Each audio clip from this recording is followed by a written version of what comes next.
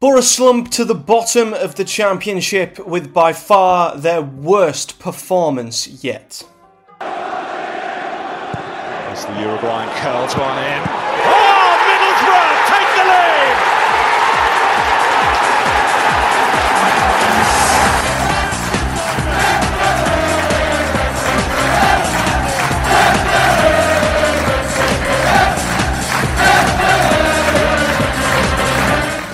What is up, guys? Matthew here, and welcome to another episode of Project Boro. And, well, I have never ever been happier to see an international break in my life. Boro slumped to their fourth defeat in 5 games. We've not won in any of our last 10, and our last league win now come on the 19th of April at home to Hull City. We've played 3 games at home against Millwall, Huddersfield and QPR, scoring once, and we've conceded now a total of 7 away from home, losing 2-0 to QPR here.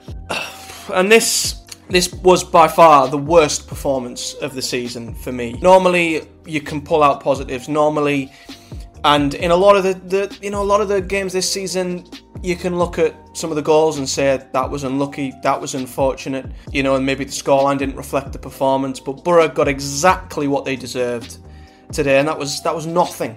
Nothing. It was a shambolic, pathetic joke of a performance. The data will once again say that Boro were maybe slightly harshly on the wrong end of a result here, but at the same time, I think looking at how we were in possession, out of possession, some of the individual performances, our passing, our lack of intensity, our diabolical finishing, we got what we deserved, and that was nothing today. Because as we've been doing all season, we were creating chances. Latilaf must have been put through 3 or 4 times by some really good balls in behind, by Hackney, McGree and the likes, and could not finish any of them. Obviously, I'll go more deeper into the goals that we conceded, albeit one was an absolute screamer, which you've got to just hold your hands up and say, what a bloody strike. But of course, it's typical of Boro's season that a goal like that goes in. The second is really bad once again, and just the lack of a reaction or the lack of intensity to get back in the game, even from the first half, going into the second was just shocking. There's just the way we're playing at the minute, it's not working. It's just not working, and there are certain individuals that are just so far off it that need to be taken out of the team, and we'll get on to a couple of players who shouldn't have been in the team and some individual performances that certainly need to be looked into. So, first half was a pretty even half. I wouldn't say either side edged it. I was disappointed with Boro in the first half. I was still sat there just praying and hoping that this is finally going to be the game where we come flying out the blocks with a bit of intensity, playing a bit quicker, passing the ball around a bit more sharply, and just being that real creative force. And as we've done in every game so far this season, we come out and we look so sluggish and so slow in possession. We must be so easy to defend against because the ball was just being played side to side, forwards then back. There was no movement off the ball, and that was the really frustrating thing. Players were just stood still, getting the ball passed to them, and then they'd move a bit and pass it to someone else who was stood still. And it's just so easy to defend. And even when we did get in behind a few times and we had a few flurries of really good movement, we just could not finish it at all. And, QPR themselves also had some pretty good chances. So there was no one who edged the first half, I would say. I wouldn't say we should have gone into the first half thinking we were unlucky, thinking we dominated. I don't think QPR could say that they went into the first half the better side either. But, of course, and this was what really frustrated me at half-time, I was looking at 2 sides who neither had looked particularly great. Both had half chances and hadn't took any of them. And there was a lack of quality in the final third, clearly. But, of course, we go behind. And I was saying this before the game to my friend Johnny from the Boro Breakdown. This could be exactly like the Huddersfield game if we concede first. If we score first, and I said this before the Huddersfield game as well, the floodgates could open and we could go into that old mode where we score 2, 3, 4, whatever, and we finally could just really bulldoze the team and get that big win, on the board and put some goals past the team. But if we don't score first, it's going to become frustrating, desperate. The fans are going to get frustrated, and it's going to end the same way. And this arguably ended worse. And as we've done in every single game so far, we conceded first. And what you can do about this, I really don't know. What I will say, Boro had their chances up until this point to have took the lead. We didn't take them.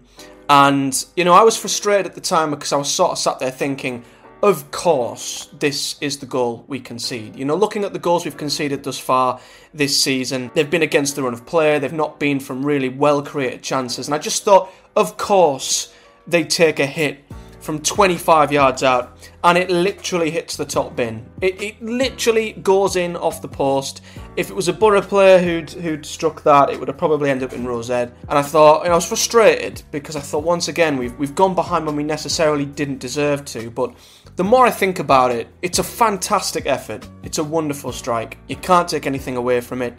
And Boro simply, up until that point, hadn't been sharp enough, hadn't played quickly enough, were too slow, too sluggish, and couldn't finish the chances we did create. So we went in 1-0 behind. Whether it was against the run of play, whether it was deserved, whether it wasn't deserved, it is what it is. But you expect changes at half-time. You expect an injection of pace and intensity, and there was nothing. We were exactly the same second half. We were slow, we were very narrow as well, and this is something that really baffles me. Something that was a real benefit of Boro last season was our width. We were able to play with real width, we put some fantastic balls into the box and caused plenty of problems, but we're just playing so narrow at the moment. We're trying to play intricately through the middle. Engel was barely getting forward down the left-hand side. We weren't obviously going to get much from McNair on the right. But we were just playing so narrow, trying to cut our way, pass our way, tippy-tappy our way through a team, and it's just not coming off. Players were just playing the ball too slowly, they weren't able to hold on to it, they were losing possession, and that was all we were doing. It didn't seem like we were trying anything different, and ultimately we were, again, looking like we could have been there for all week, and we wouldn't score. And just, when we thought maybe we might nick a late goal like we did against Huddersfield, nick an equaliser, which would have still been a really frustrating result, dropping points at home, we go and concede a second, and, this again is really, really poor defending. On the left-hand side, I can't remember, it might have been Chair, beats two Boro players on the left. Engel, I don't quite know what he was doing, to be honest, sticking a foot out lazily, ricochets back into the path of the QPR player, charged into the box. The initial shot is cleared, a good block from McNair, but Colback has got all the space in the world to have a free shot at the Boro goal and, puts it in the back of the net, and it's 2-0, it's game over, because we never looked like scoring one, never mind two, and the rest of the game was just frustration. Passes way overhit, players just not on the same wavelength, and any of the chances we did get, finishing was abysmal. So I've just got nothing more to say other than this was just a shocking performance across the board from everyone. Passing, terrible. Defending, woeful. Finishing, shocking. And QPR, nowhere near their best. Nowhere near a team you'd look at and say, wow, we were well beaten there. And that's the frustrating thing. I would happily sit there in the stand and say, wow, we were well beaten by a very good team. A bit like you could say when we played Coventry in the playoffs. You sit there and say, wow, Matt Robbins has tactically absolutely done us a fair play. But this is another case where we've got players there who are so much better than this. So much better than this. And they're just not showing their potential. They are shot of confidence. And they're trying to play a style which simply just is not working. And what is the answer? I don't know. And I'll get on to, the reaction and Michael Carrick and everything after I sort of talk about the players individually. So this was the team that Carrick went with. Sene Dieng in goal, as you'd expect. The back four was the back four you'd expect. Of course, McNair come in for Tommy Smith, who might still be suspended, I believe, from his red card last week. Hackney and Howson stayed in there. Obviously, we've got new signing Lewis O'Brien on the bench. And he started Isaiah Jones on the left, Sammy Silvera over McGree once again on the right, with Rodgers in the usual number 10 and Latelath up front. I just did not understand why he didn't start Riley McGree. Now, McGree didn't make the impact that I assumed and hoped he would when he did come on today, but he had such an impact in midweek in the Cup. He set up a goal, he scored another wonderful one, and I just think was, he's just one of our best technical players in midfield. And I was shocked when he wasn't given a start, and once again Carrick opted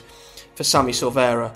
And I just don't understand why Carrick is continuing to persist with Sammy Silvera. Don't get me wrong, he's new, it's a new league, he's trying maybe too hard at times, and his confidence will undoubtedly be damaged by some of the utter sitters he's missed so far this season.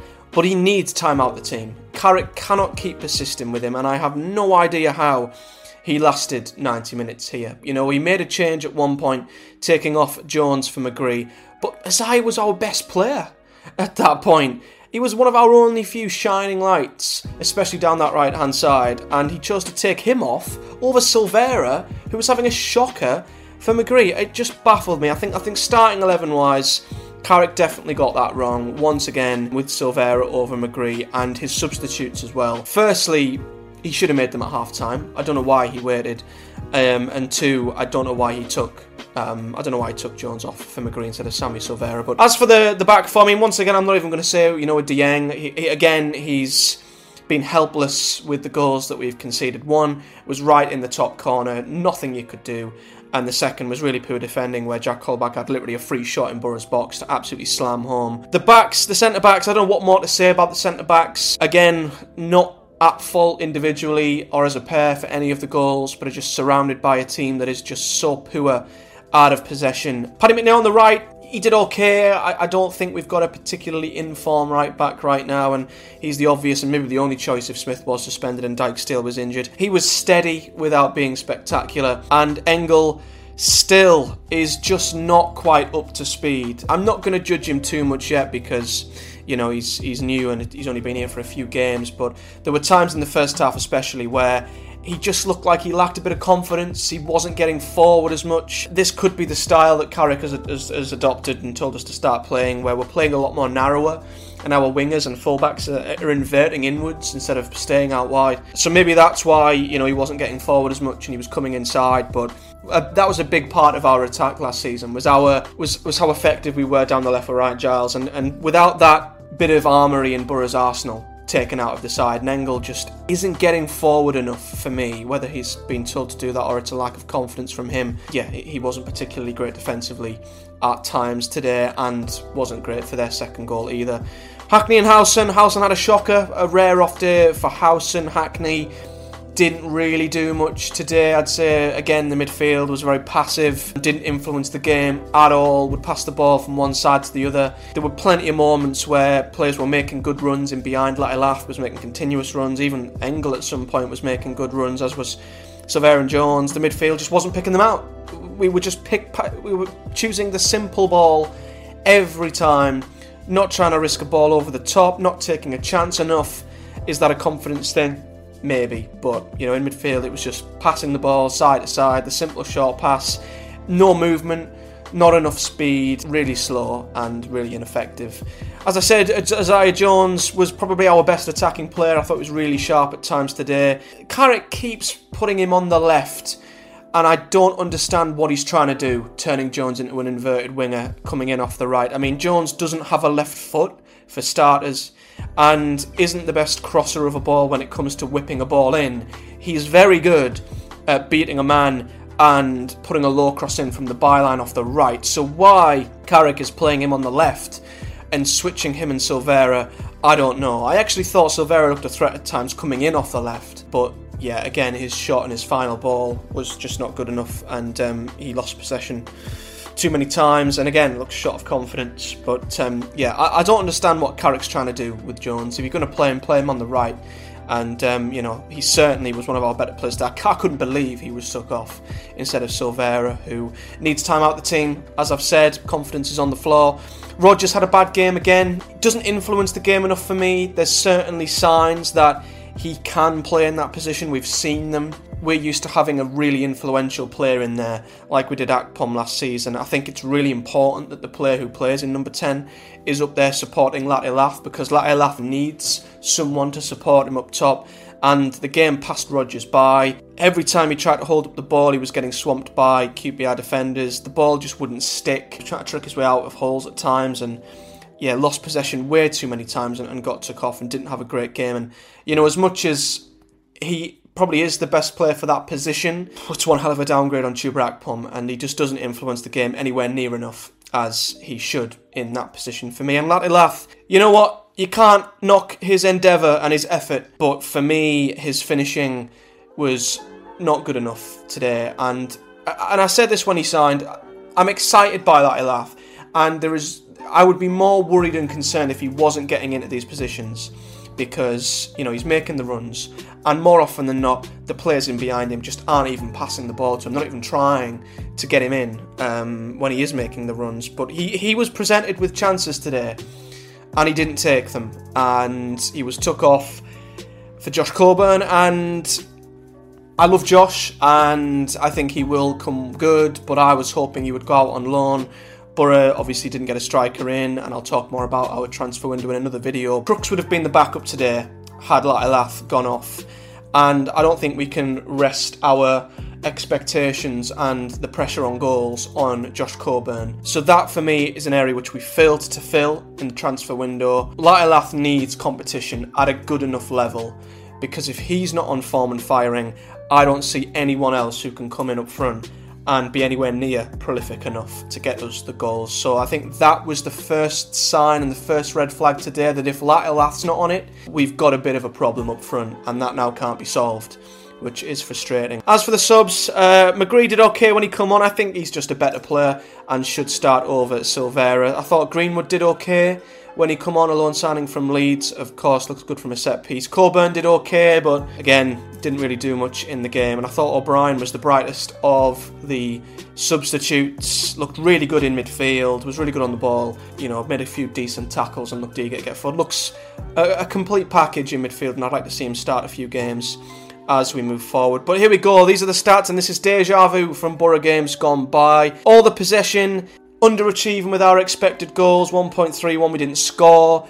And again, we've lost out to a team who had a lower expected goals than us, who have majorly overperformed, with QPR only having an expected goals of 0.6, and they scored 2. So that means that I think Boro, at least at the time of the first goal going in, had conceded 10 goals from the 14 that we've seen against us on target. And it's probably 11 on maybe 15 or 16 shots on target, because I think Dieng had to make one save first half. So again, it completely follows the theme, and this is something I wanted to talk about, because a big excuse, and this is so similar to last season, it's scary. Boro, and the data at least, is proving that we are creating chances and we're not putting them away, and the opposition isn't having to create much to score past us. Now, of course, you look at the goals we've conceded, a lot have been unfortunate, a lot have been bonkers goals like the first one from today, but there has to come a point where you just stop looking at the data and you start thinking, this must be happening for a reason.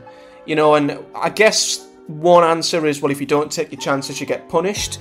But at the same time, we are just conceding so much from literally every shot on our goal at the moment. And I don't know if it's the setup, I don't know if it's the defending, I don't know if it's a bit of bad luck, or if it's all of the above. But something simply has to change, because whatever we're doing at the moment isn't working, especially going forward. I don't know what has happened to the intensity that we played at last season and the tempo. It is so slow and pedestrian, and even when we have a period of really good play where we pick up the pace, we maybe drive inside, get a shot off, it's blocked, and the ball comes back out, and we recycle possession, instead of instantly going and having another wave of attack, we stop and slow the ball down, and it's like we reset back to a static and allow the team against us to get back into shape, and then we start again, and it's just so pedestrian and so slow. And yeah, the finishing was really poor today, and I am concerned a little bit that if Latilaf's not on form, I don't know where the goals are coming from, and I am just concerned by us defensively at the moment, just with the sheer number of goals we are somehow conceding. How long does it become a freak trend that eventually evens itself out to something that is a genuine concern that needs to be looked into? I really don't know. But as you can imagine, the reaction after this game was pretty negative, and understandably so. A lot of question marks are made about Michael Carrick, and what I will say, there are concerns in the sense for me that this is continuing on from last season, and there is maybe a question that needs to be asked that wonderful season we had last year and the wonderful run we went on under Carrick, how much of that was down to Carrick and the players, or all the players that he had at his disposal? The Archers, the Akpoms, the Giles, the Ramseys. Were we bailed out and made to look better? And was Carrick maybe made to look better as a manager because of the quality we had, and that even when we were still pretty bad in defence, we would outscore teams and it would get us out of trouble, and all of them defensive frailties weren't exposed and they were forgotten about? Whereas now, we don't have the quality to lean on like we did last season. We were very fortunate with the players we had. And obviously the players we've got now can still come good in time. But as for right now, I don't know if there's an argument to say that maybe Carrick is being exposed slightly by the fact he doesn't have the same level of quality to lean on like he did last season. I don't know if that's maybe exposing Carrick and that he needs to do something. He needs to change something to make us better defensively. And I think this is the making of Michael Carrick now, because we were always going to hit a sticky patch under him, and this is the first time he's faced one in his career. So, we can't just rip up the rule book and get rid of him because he's hit his first bump in the road. This was always going to happen. It's about how he gets us out of this for me. It's about his plan B. It's about what changes and tweaks he makes to get the best out of this team. And I think so far what he's trying, and I don't quite know what he's trying, it ain't working for me. We're playing way too narrow. We're playing inverted. We're coming inside. We're not utilising the width we did last season. And it's just getting cut out in the middle of the park. And we're just too slow on the ball. We're too slow without the ball. Players aren't moving around enough when we're in possession.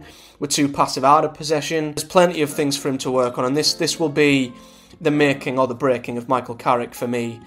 Depending on what he can do to sort this out, because looking at the table, 5 games in is a ridiculous time to start, prejudging and start worrying. The old cliches that you don't judge a league table until at least 10 games.